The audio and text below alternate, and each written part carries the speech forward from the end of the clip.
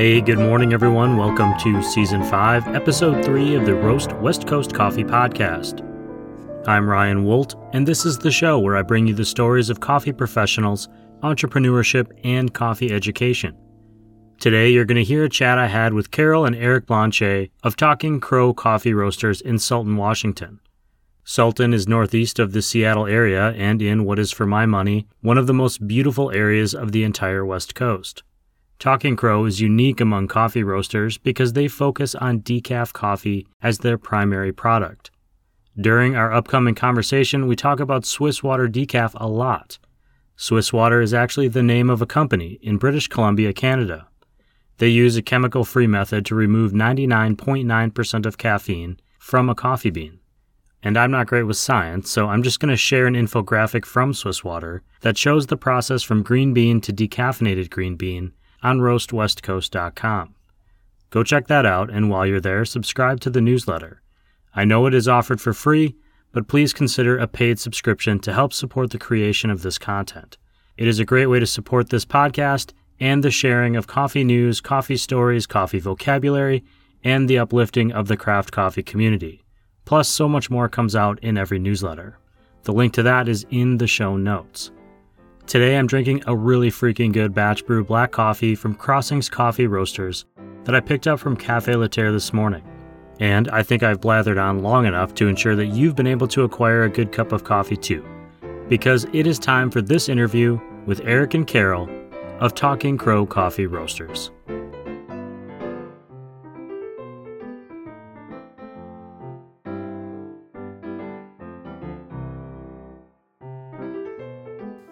Well, welcome to the Roast West Coast Coffee Podcast. I appreciate you being here. Thanks so much for having us. Yeah, it's a real really privilege. Appreciate this. Yeah. If you wouldn't mind, just for the audience, if you could say your name so they can identify who is who, and the name of your company, and maybe what you do at the company. I am Carol Blanchett, and I'm known as the founder and CEO of Talking Crow Coffee Roasters. And I'm Eric Blanchett, Carol's husband, and I am the head roaster at Talking Crow Coffee Roaster, and green buyer, and All cupper, hats. and all hats. It's just the two of us, so we do it all. That's the exciting part about being an entrepreneur, is you are challenged by new things all the time. Totally. Yeah, that's so true. So I want to get into a bunch of different things today about your backstory and about the coffee, and you guys are a very specific kind of a very unique coffee roaster in one essence I want to share. But I'm hoping before we do that, you could maybe give me a little bit of background on how you came to coffee.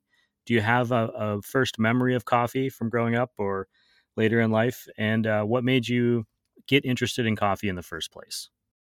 I'll go first. So I didn't really grow up drinking coffee. I didn't start drinking it till I was in college as a necessity to get through cram sessions.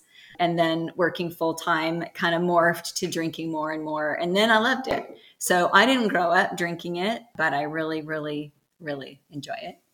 And Eric, on the other hand, you tell. So I grew up in a small town in Watertown, Connecticut, and my dad owned a soda jerk shop in Oakville, Connecticut called Marcel's Variety Store. And so I worked behind the counter with my whole family. And of course, we served coffee. And so I was introduced to really bad tasting coffee at an early age, but did enjoy it. And then multiple careers through my life, coffee's always been part of that to basically keep me warm, keep me, give me a boost. So coffee's been in my life. Did you know at the time you said bad coffee? Did you think it was bad at the time, or do you only think it's bad now looking back in retrospect? Only think it's bad now looking back. I mean, it was Farmer's Brothers auto drip coffee. Sitting on the burner all day long. Oh, yeah. So yeah. And then I had a career as a ship captain. So that coffee is you just add water to the grounds and, you're always drinking the same coffee. So I'm kind of used to what bad coffee tastes like. So, getting into this industry really, really made me exciting to know that, yeah, there's awesome coffee out there. There's a term for for that kind of coffee, cowboy coffee, but is there a different term for ship captain coffee? Yeah, Sludge. I can't say it on air. Well, you're the first ship captain we've had on the show, so you've broken a barrier. So at some point in your life, you have other careers, obviously, before this, before opening Talking Crow. What became kind of the inspiration point, the tipping point that made you think starting a coffee roaster was an idea you wanted to pursue? And right leading up to that, were you kind of actively getting into coffee as like as craft coffee at home? What led up to that point? You want to go? Or... You answer. Okay. So, well, I think it's funny. Eric probably should answer it, but he was working in the high tech industry, and that's kind of what brought us up to Washington. And he was kind of thinking about the days when he would retire. Like what could we do? What could we do together? That would include the children that are currently living at home, but then once they're gone, what would work for later too? Something we could do together and enjoy together that was a common passion. And so we actually had a friend of ours whose son was roasting coffee at home just as a hobby. And he was like, that's kind of interesting. Yeah, I think I'll look into that. And so then in researching that, he found that Specialty Coffee Association offered classes, kind of the whole gamut from seed to cup, coffee buying, roasting, barista, everything, all the things. And he said, what would you think? What would you think, Carol, if we roasted coffee, if we started a coffee roastery, something to do later down the road? And I was like, well, that sounds pretty awesome, but I don't know anything about that. And he's like, exactly. So I found these classes. What if we took classes just to see if it'd be a good fit, if it's something we want to pursue further? I'm like, yeah, let's do it. So we did, and we kind of fell in love. It was totally overwhelming because there's so much information out there, but it was kind of like, wow, this is a really neat community that we'd like to be a part of. And so that's kind of how it started, which then coincidentally, but not coincidentally, at that same time, we were taking these classes up at the Swiss Water process plant in British Columbia. So we learned tons about coffee, but we learned tons about that particular decaf process and how great that coffee tasted. And why I said coincidentally is because about the same time as we were doing all these classes, and there are a lot of them, my health really started to take a dive. And it turned out I was suffering from extreme adrenal fatigue. And so the doctor was like, well, you really need to give up caffeine, give up coffee. And I'm like, oh, this is going to go well. I'm going to be a coffee roaster and I can't drink coffee. I'm like, it's like the age old adage of don't trust a skinny cook, and I'm like, what are we going to do? But like I said, it was so fortuitous because here we were at the plant and we kind of looked at each other with like this light bulb moment, like decaf. We could do decaf, and this market is really not touched much at all, not in the way that we would do it, the way that we've chosen to do it. And so that kind of just brought us to this specific niche that we're trying to cater to. But it was kind of selfish too, because it was like, I don't want to give up coffee. I don't want to give up what I love, but I don't want to have bready decaf either. It's like, why bother? So that's kind of how we got to where we're at. That's one of the reasons specifically that I reached out to you, because you promote yourself as a decaf coffee roaster, although you do have some regular caffeinated coffee for anyone listening, for those that still want that boost. I don't generally feel a lot of effects from caffeine myself. So I relate to you, Carol, in the sense that for me, it's about the experience. I enjoy making it. I enjoy drinking it. I enjoy the taste. There's just something calming about it for me to get into the day. And unless I drink that second or third pod, I'm not generally feeling many effects. Or if I forget to drink coffee, and I think this is an advantage to me, I don't feel any withdrawal effects either, for whatever reason. So that's really interesting. And you decide to kind of go, I'm going through this thing personally, but this is something we're getting involved in. Did you at the time think that it could work, that people would be interested in a decaf kind of specific roastery? And I don't mean that to question your choice, but I think if you were looking at the marketplace, you wouldn't have seen a lot of people doing that. Yeah, I'd like to answer that. So one of the things in the classes we were taking is they went over a lot of statistics of, coffee drinking around the world. And we found out through all these statistics that 1% of the United States population drink decaffeinated coffee. Okay. So if you take that 1% and you say, okay, that's a lot of people. That's enough to build a business on. And that's just the United States itself. Worldwide, it's incredible because if you look at Ramadan, the Islamic nations, they don't drink caffeine. You look at China, China has a large population of non-caffeine drinkers. And so we were looking at all that and going, yeah, this model actually will work. It was interesting too, because at the Swiss water plant where they test decafs all the time and drink it and just believe in what they're doing so much, it was super encouraging. But then, we kind of got out into our sphere and had to really overcome that stigma of death before decaf. We've had to do a lot of kind of educating at farmers markets and explaining that not all decaf is the same. And there truly is yucky decaf out there because it's not quality coffee and it's not the process to decaffeinate it uses a ton of chemicals.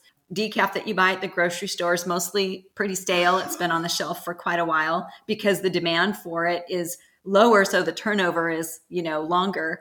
And so there's lots of reasons why people have a legit bias against decaf, but we're here to say that not all decaf is the same. And once you taste good decaf, I feel like you're there for the flavor. Like you said, you're there for the flavor and the experience, not for the buzz. And so I kind of feel like true deep down coffee lovers are the decaf lovers because, they just want it for the flavor.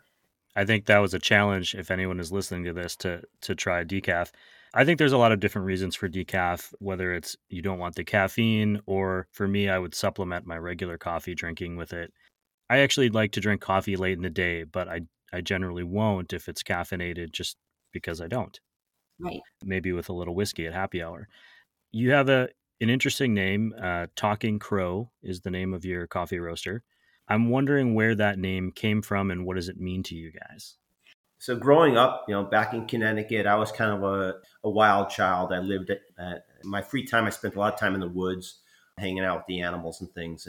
And so I had a lot of strange and exotic pets. And I had a lot of pet crows and things like that. So I had this one pet crow. His name was Tony. And he started mimicking us and copying our words we said and copying our pets and things like that. And he started, basically talking. He'd say, hello, play ball, don't fall. He'd bark like the dog. He'd meow like the cats. He'd come in the house and really cool. My mom has pictures of me laying on my bed with our Great Dane, our Yorkshire Terriers, our cats, and my pet Tony all on my bed, all like snuggling, I mean, it was just a weird, normal childhood, I guess. But Tony used to follow me to school. And the reason he followed me to school was not because it was me, it was the other kids. And the other kids would feed him. But in my particular school, they had two different recesses and lunch hours. So they had the regular lunch hour, and then they had a lunch hour for the special needs kids. And Tony didn't like to go to the regular because those kids would actually throw rocks at him and tease him and stuff like that. But the special ed kids would actually feed him and play with him. And so he really liked hanging out with them. And so he would just go there and hang out with them and talk with them. And they thought that was the greatest thing since sliced bread, right?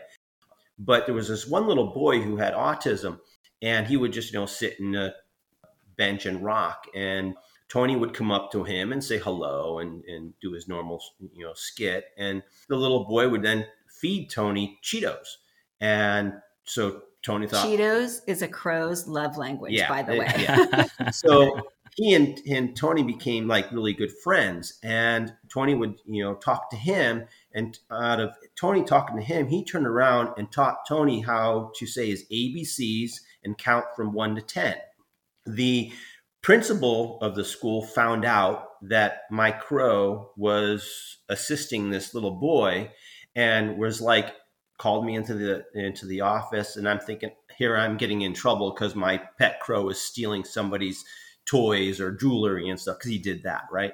And I get pulled into the office, and there's photographers and reporters, and they did an article about me and my crow because he helped this little boy, come out of his shell, basically. And so that's kind of our backstory to Talking Crow. And so we kind of have a mascot in our company. So that's it. And we thought it sounded kind of cool, sort of, just some. And it's cool. I mean, when somebody says, "Hey, I'm Talking Crow," it's kind of a euphemism for saying, "Hey, I'm going to talk to you about something." This is something fun to talk about. It's not like gossip, but it's something that's fun to learn about, and that's kind of where we're at. It's kind of like educating people about decaffeinated coffee and how it actually can taste awesome. The caffeinated processes, we educate people on all the different decaffeination processes, and so they can make choices of for their own health. So yeah, it kind of fits. I feel a kinship there because one, I have a friendship with a crow at my house here. Aren't they just the coolest? It freaked me out a little bit at first because he was just around all the time, and I thought, well, this is kind of weird, but there are some crows outside of our home. And when I would commute on the train pre-pandemic, it would follow me all the way to the train station every day and kind of walk along the fence posts and along the little signs all the way there. And I don't know how long went by, and I know that my wife thought I was crazy, but eventually I started talking to him, to the crow. And his name is Charlie, by the way. Awesome. And so I would have these full conversations, and it was just kind of a fun little thing. And it was like, maybe, I don't want to say getting over a fear of the unknown, but it was just kind of a unique experience between a person and an animal. Also, I had a penguin through college that was sort of a mascot. So I don't, that's a story I can't tell on the air either, but someday if we ever meet in person, I'll certainly share that with you. That'd be So awesome. You're the real Mr. Popper. Maybe, but in maybe a rated R Mr. Popper. Oh. You mentioned teaching people about decaf, and I'm wondering, you also mentioned that you had some health issues, and that kind of inspired that tangent in your coffee drinking. How does coffee impact health in your experience and the benefits of detoxing or reducing caffeine? I think there's all kinds of information out there, but what is it that you're sharing with people in your perspective, and what have you experienced? Well, it's interesting. We actually have two very different stories about coffee. So a few years ago, probably 15 years ago, Eric just on a whim was heading on a hunting trip and, got a latte on the road, which is a common thing here in Washington from a latte stand. After that latte, he was like, I don't really feel like having coffee. I think I'll give it up for a year and just see, In the course of that time, he was drinking water with lemon, lemon water instead of coffee. And he actually ended up getting kidney stones, which were the calcium kind. His particular body creates a lot of calcium. And I had remembered a long time ago in college, a friend saying to me something like, when you give your kids pizza and soda, the calcium of the cheese on the pizza is not absorbed because of the caffeine in the soda. The caffeine leaches away the calcium. I remembered that and told Eric, hey, I wonder if for you, if you need to go back on coffee, because it's just interesting that, A happened and then B happened. I just wonder. It couldn't hurt to go back on anyway. And sure enough, he's drank coffee more for him as prophylactic, and he's never had anything since. So that's very interesting. Not that that's medical advice, but for him and for his particular body, he needs caffeine. For me, on the other hand, because I have an autoimmune issue, so I have Hashimoto's in conjunction with adrenal fatigue. So, your thyroid and your adrenals kind of hold hands and play together. And so when one isn't optimal, the other one often isn't either. And so for me, the higher levels of cortisol, in addition to stress and other things, are not a good pair for me. So I'm really sensitive to caffeine, like a lot. And so for example, we cup coffee all the time when we're going to buy green coffee, when it arrives, when we roast, like we're roasting all the time and cupping all the time. And I cup what he roasts because it's quality control. But I have to be sure that I never cup at night because I won't sleep, and cupping is a matter of slurping and spitting. I don't even drink it, but even that amount affects me. So for me, it's like a completely different scenario. And that's kind of how we came up with coffee is for everyone, caffeine isn't. Because everybody loves a cup of coffee, it would seem, but not everybody can tolerate the caffeine component of it. So that's kind of our story. And as far as detoxing, it's my experience, unless you get sick and coffee just doesn't sound good to you and you can go cold turkey and you already feel cruddy anyway. I mean, that's one way to do it. But if you're not, under the weather and you're trying to detox, I would say go very slowly, replace, if you're drinking a 16-ounce coffee, maybe back it down to a 12-ounce caffeinated. So you're just decreasing your caffeine little by little. And then, use a half calf, like maybe if you're drinking it in the afternoon, kind of make those swaps so that you're slowly swapping out more and more caffeine, and then up your water intake. That'll help with the headaches that happen. So it definitely has to be a slow process though, because otherwise you're just miserable. And then I think you throw in the towel too soon because you're like, I can't do it, But once you're there, the cool thing about it is I have more level energy than I ever had drinking coffee. And I don't get that 2:00 in the afternoon slump where you're kind of reaching like, I really need a boost. For me, because I have a large family, it was like, okay, I have to have this, or how am I going to make it through dinner? It was kind of more feeling like that. Oh, I'll never make it.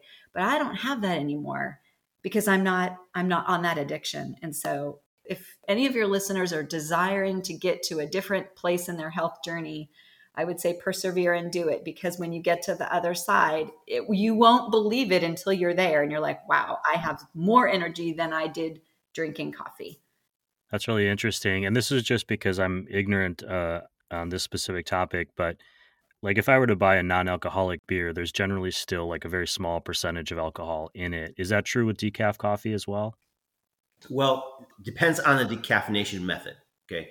One of the reasons why we stick with Swiss water only as our decaffeination method is they're the only company that's 99.9% decaffeinated and 100% chemical free. Okay. All other decaffeination methods are higher, like 97 or 95%. Okay. They don't get as high as Swiss water, and they all use some sort of chemical process to either prepare the beans or do the decaffeination method. So that can end up, leaving chemicals in your decaffeinated coffee. And a lot of times that's why it smells bad. That's why it tastes bad. And people put a lot of sugar and milk in it to get it down. There are a couple of other methods that don't use chemicals, but they aren't like Eric said, they're like 97% caffeine free, which is still great. But if you're like me, that's just tends to be now, I'm just sensitive to a lot of things. I'm sensitive to the chemicals that are used to decaffeinate, and I'm sensitive to higher caffeine levels. So that's kind of why we've chosen Swiss water. And we've had a lot of other, especially like importers and exporters, ask us, would you be willing to try this one or this one or this one? And, we just have made it our model that we only use Swiss water. So that's kind of our unique thing too, because other roasters that do decaf use other methods as well. And that's great, but we've kind of set ourselves apart that way. Since you have this kind of specific model of bean that you're roasting, has that made it easier or harder to source quality products for you? Because I would imagine, because the market's already smaller for decaf generally, and now you're going into an even smaller portion of the beans available to you, how easy has it been to find quality products? And you also have an effort to kind of source sustainably and reduce carbon footprint, I noticed as I was reading about you. How difficult is that? Or does it make it easier because you're really only looking at one small window? Well, pre-pandemic, it wasn't as challenging, but currently it is more challenging. But I think it's more challenging now because the complete workflow of obtaining beans, right? That's changing a little bit more as we move away from the pandemic and the shipping issues. The selection of coffees, this is one of the other reasons why we really enjoy working with Swiss water, is they are a specialty coffee decaffeination company. Okay. They promote a lot of specialty coffee as their main decaffeinated coffee. I mean, they do others as well, because they got to make money, right? But they focus a lot on the specialty coffee industry, and they bring in a lot of the plantations that are specialty growers. That's kind of their market as well. They want to be known as a specialty coffee decaffeination method.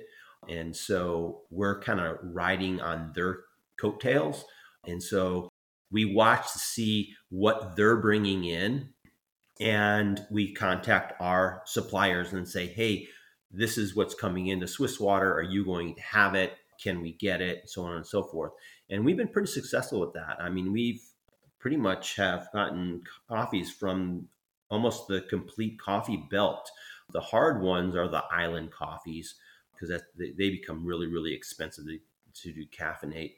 But we've had, like I said, Colombia, we've had Ethiopia. Our Ethiopia is amazing. It's got some wonderful blueberry notes to it. We have El Salvador, we have Guatemala, Brazil. I mean, it's our offerings are a lot of single origins that match to a lot of the single origins that are in the caffeinated market. And so we're really happy that we can, a lot of times, match 1-to-1, so that I can do, like right now we offer a half calf Mexico, and that's because I have the exact same Mexico in decaf as I have in regular. So I can mix those together and give folks a half calf and pretty much match the flavor notes of those two coffees. So yeah, it's not been a super challenging experience, but it's not perfect like if I was just 100% regular roaster. I think the challenge sometimes lies in the fact that the coffee needs to come from origin, go into Canada for the process, and then come back into America for us. So there's a bit of a lag, as far as when coffee is harvested and exported. If we were just a regular roaster, then we would have our coffee at a different timing of it. So we have to wait. And so the challenge for us lies in trying to judge how much coffee to get to last us until perhaps the next season. We try to not run out, but sometimes we don't anticipate how much our customers are going to love a particular one, and we blow through it. And it's like, oh, we should have gotten way more than we did. And of course, because it's decaf, let's say a container came into, port and 3 pallets only go to Swiss Water. Now, I don't know if that's truly accurate or not, but there's a limited supply of what goes there. And so we have to be kind of on our game to know how much to order. So we're working through it though. We're kind of getting the hang of it now. It was harder in the beginning, but also not as many people knew that we were focusing on decaf. So I feel like the supply and demand has kind of worked its way. Now people know that we are the decaf people. So there's more demand, but we know to order more. You know what I mean? So we're getting there. I didn't ask this earlier, but do you have a cafe or are you an online roaster only? So we are currently just an online roaster only. We do farmers markets, and we do an occasional pop-up sales type things. That's what we primarily do. We're working to move towards having a mobile espresso bar so that we can do events, but that's kind of where we're working towards. So we're just kind of building funds and figuring out how we want that to look, and what equipment we want to have, and how we want to display that, and a lot of that kind of stuff. So I mean, we would love to have a brick and mortar someday, but that's a someday. And it's interesting how COVID really showed us how a lot of those cafes had to really pivot quickly to figure out how to survive that shutdown and a whole other set of challenges that nobody ever imagined. And so in some ways, our business thrived because we were only online and everyone was home making coffee. And so, that was a real blessing for us. We feel for our fellow coffee people here all over, of course, but especially in Washington, because there's, so many good coffee shops here, and, several of them aren't in business anymore. And so it helps us we're kind of taking that aspect a little slower, like really to think through, is that where God would want us? Is that one of our next moves or not? But we feel like the mobile coffee cart would allow us the ability to do events for people, if people who have evening weddings who they want coffee, but it doesn't always make sense to have it caffeinated, because of that, we won't be at tons of events, which also is good for our family, that we're not always gone, away from the kids that are still at home. Well, you mentioned working with family earlier, and I believe you have a fairly big family. So I'm wondering how everyone's involved in the business. And also, the idea of taking classes together with your spouse is one thing, but then taking it to the next step and starting a business with your spouse where you're together at work and you're also together in your life, which I have done as well. And then we have a pandemic. So now you are really together, at least for an extended period of time. How has that worked for you guys? And then, just the family aspect of all be working together. Well, so the first part of your question with the kids, that's it's been interesting. This has been like a process. I mean, we kind of started with all the classes and everything 2016. Our roastery is on our property. We have 5 acres here. So we had to jump through all of the county permitting and hoops and all of that. And we live in a kind of up in the mountains in a very forested area. So our sons were huge helps in taking down trees. I say slicing, dicing, making home fries of all the lumber, digging trenches. And so really all of it, just a lot of the hard labor, they were huge in getting us to a place where we're at currently. I've had one of our daughters was our social media manager for a couple of years, which was super helpful. She's currently now married, so doing her own thing. And she's doing social media for that company she's working for now. So. And we've had a couple of kids kind of model for our pictures, so they get their little, few moments to fame on Instagram here and there.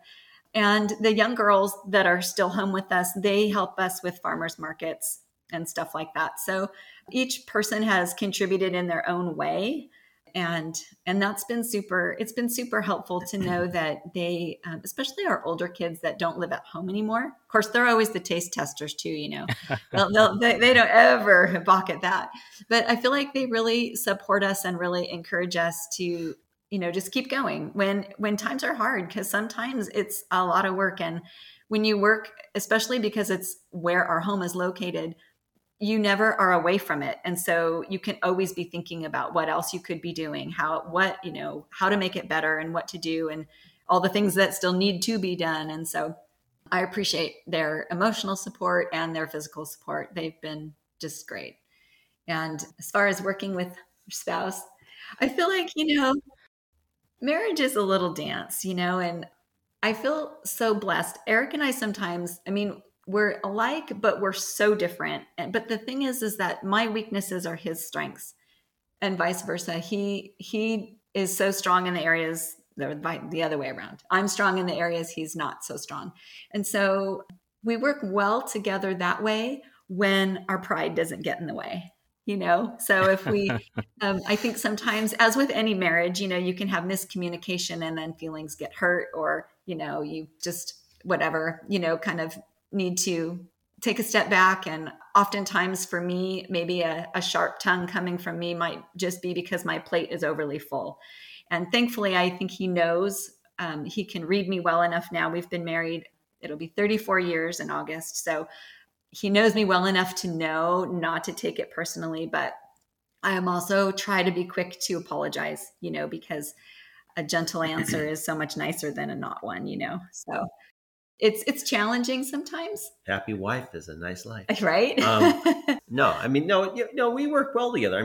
She's right though, is I'm the geek, the technical, the MacGyver of the home and of the company. And she's the clerical wizard. Grammar wise, my wife is a walking English major. It's just amazing how this company has brought out the both of us and our little ways we just live. And it's been fun. It's been great. I could pick no one else to be my boss. I get to boss them around. It's pretty fun. And it's kind of fun to say, she'll say, hey, you need to roast. And I'm like, oh yeah, okay, I need to roast. And then she goes, no, you need to roast. Okay, I'll go. I'll have to walk the whole 40 feet out to the roastery, But yeah, no, but it's good too. I think it's good. Like, it sounds kind of funny, and this is a general broad thing, but because I'm a woman and I'm a consumer and I know what I like in a look of a product. And so sometimes I'll say, hey, I think we should do this. Help me make this happen. And so, because sometimes I don't know how to get from where we are to where I want to be. And that's where Eric has a lot of really great ideas. He's a very outside the box thinker. And I really appreciate that about him. So it's been fun kind of getting to know each other in a way. You'd think after 34 years, we'd know each other like the back of a book, but we have, it's interesting, and it's been fun to kind of see, like he said, the strengths come out over what could potentially be an issue, but isn't an issue. I think that's the good stuff, though, that long-term relationship where you do know somebody at their core, but you don't necessarily know how they're going to react to everything or how they might guide you in a different direction. My wife and I have also been together quite a while, not as long as 34, but coming up on 20 this year. All right. That's awesome. And we have worked together, and she's essentially my, not product tester, but she's the person I go to if I have a design or I have an idea, because we are complete opposites. I was an English major, but she still corrects my grammar. So I don't know how that works out. And she'll say to me, well, I don't have any clue about what this industry or this business. And I'm like, well, that's why I'm asking you. You have no preconceived notions of what I'm asking you. You can just give me your honest opinion. And and she does very honest opinions, which is very helpful for me. You mentioned you were in the mountains. I know you're based just kind of northeast of Seattle area. Yes. Which is just beautiful. A beautiful part of the world. If you haven't been to like the North Cascades, for anyone listening, they should absolutely take a visit up in that direction. I'm wondering about, what is next for your roastery up there? What is next for your company? What do you see for the future, 2022 and beyond? Well, we've got a fun new product that's going to be releasing here in end of May, early June. I don't want to say what it is because it's still kind of hush hush, but suffice it to say, I think you'll love it. It's I'll give you a hint. It's super convenient. So there you go. I think I'm excited about that, to offer something that's a little bit different than whole bean coffee.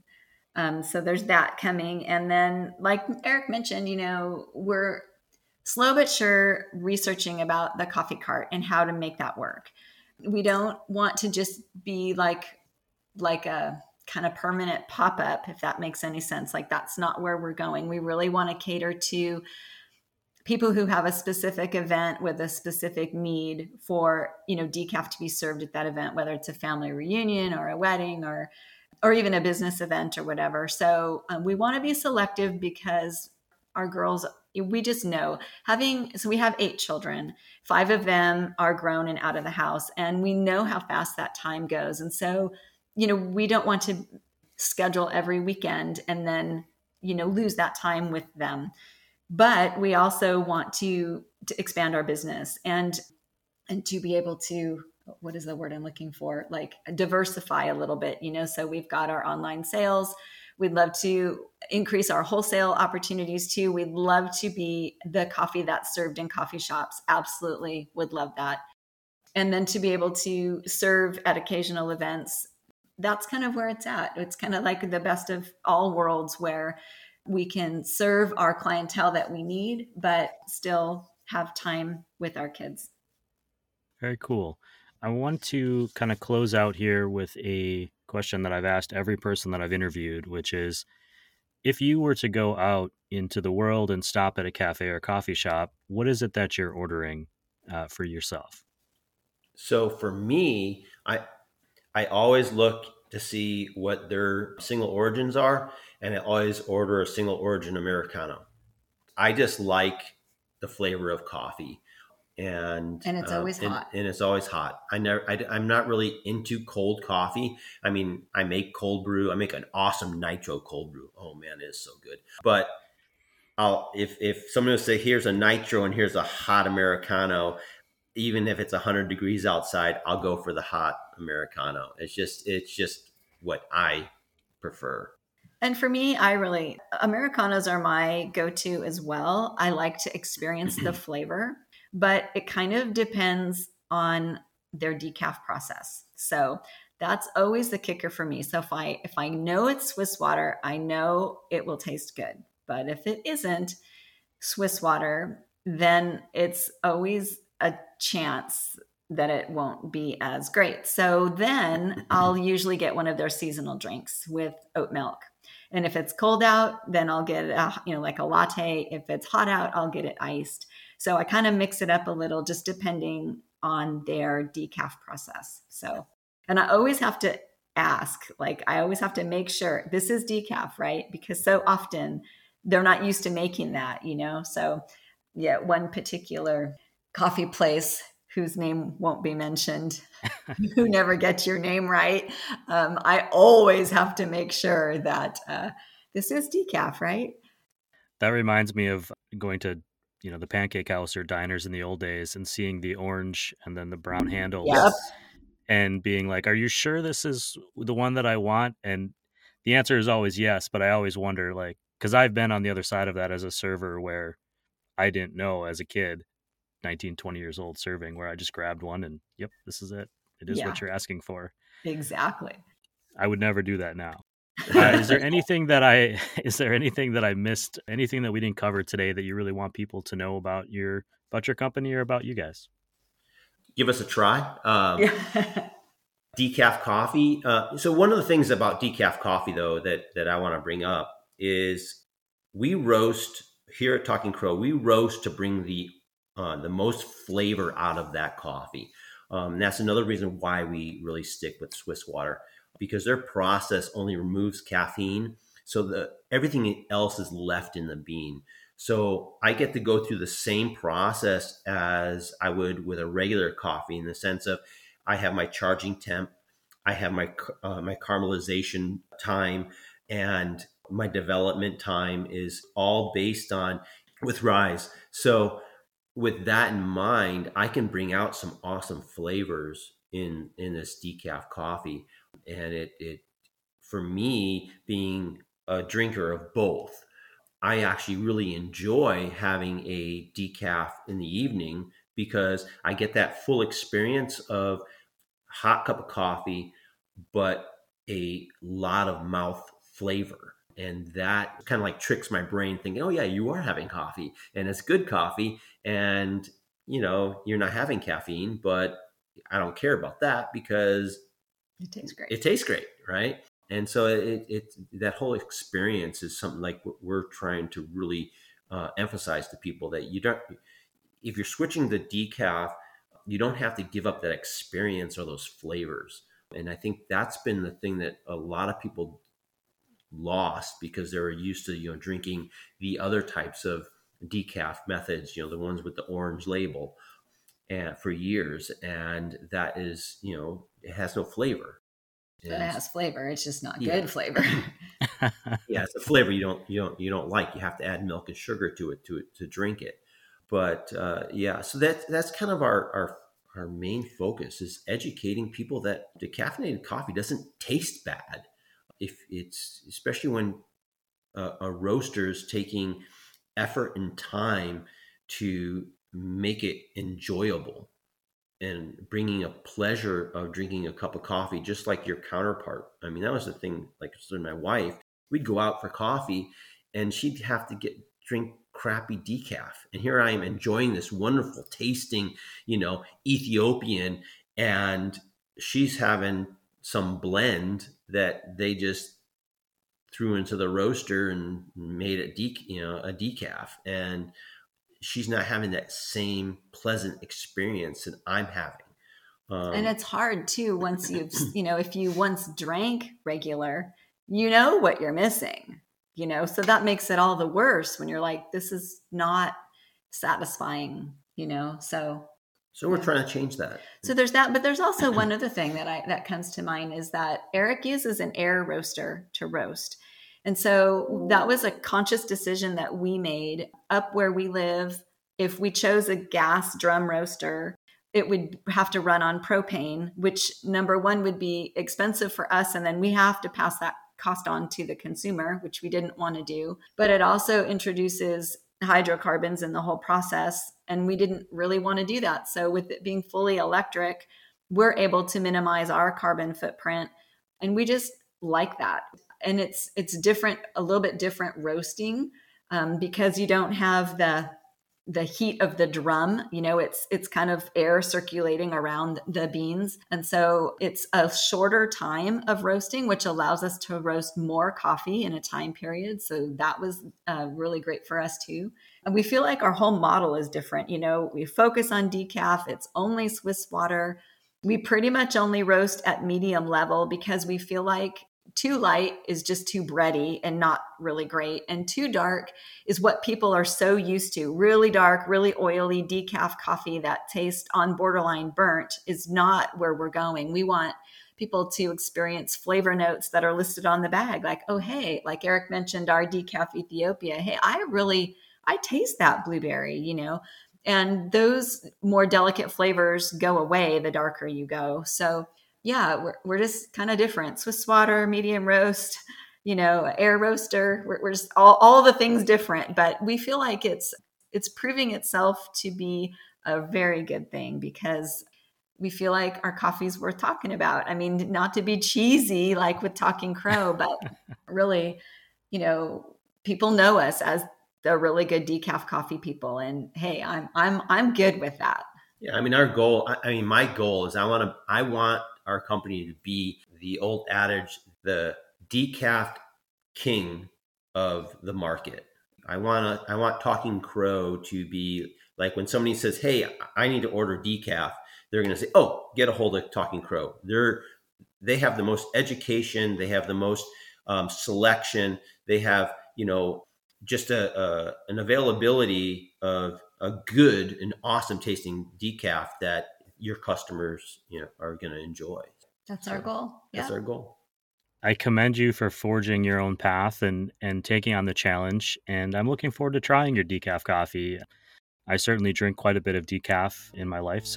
And I just really appreciate you guys coming on the show and spending some time talking to me about it and sharing what you guys have been doing. Well, thank you so much for having us. It's such a pleasure. You have a great day now.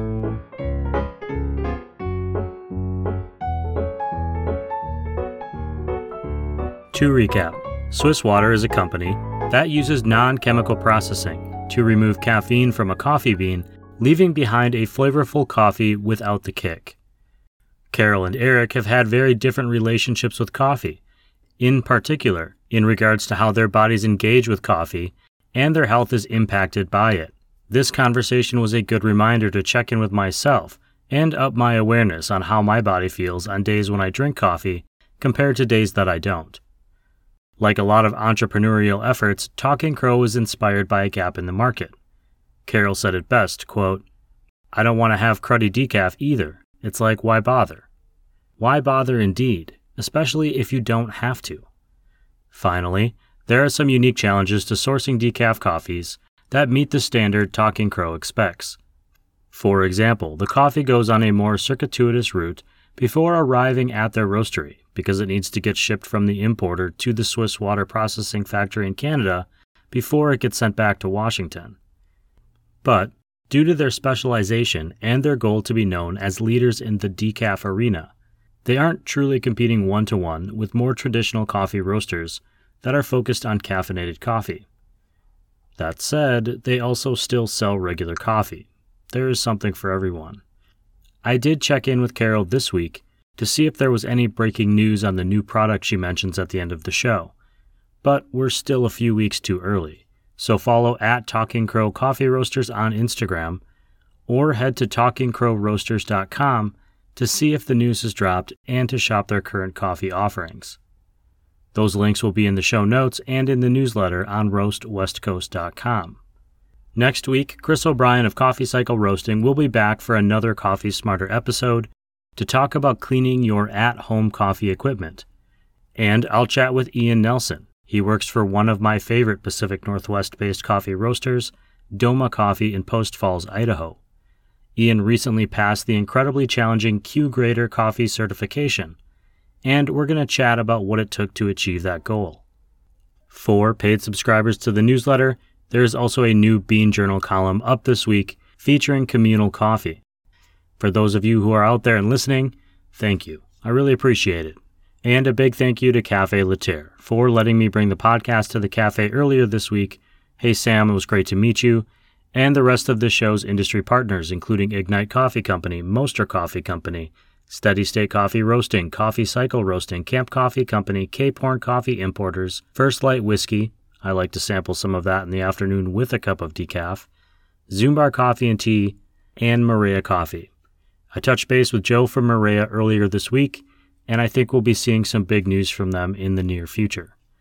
This episode of the Roast West Coast Coffee Podcast has been written, produced, and recorded by me, Ryan Wolt. I hope this show has found you happy, healthy, and with at least enough sanity and coffee to make it through the day. And you know what? Honestly, after the lunacy that we've been dealing with this week, I feel like I'm a little short on sanity. No judgment if you are too. Women's rights are human rights, and that should be obvious. For those of you who are headed out into the world for a cup of coffee this week, please always tip your baristas and be sure to drink good coffee.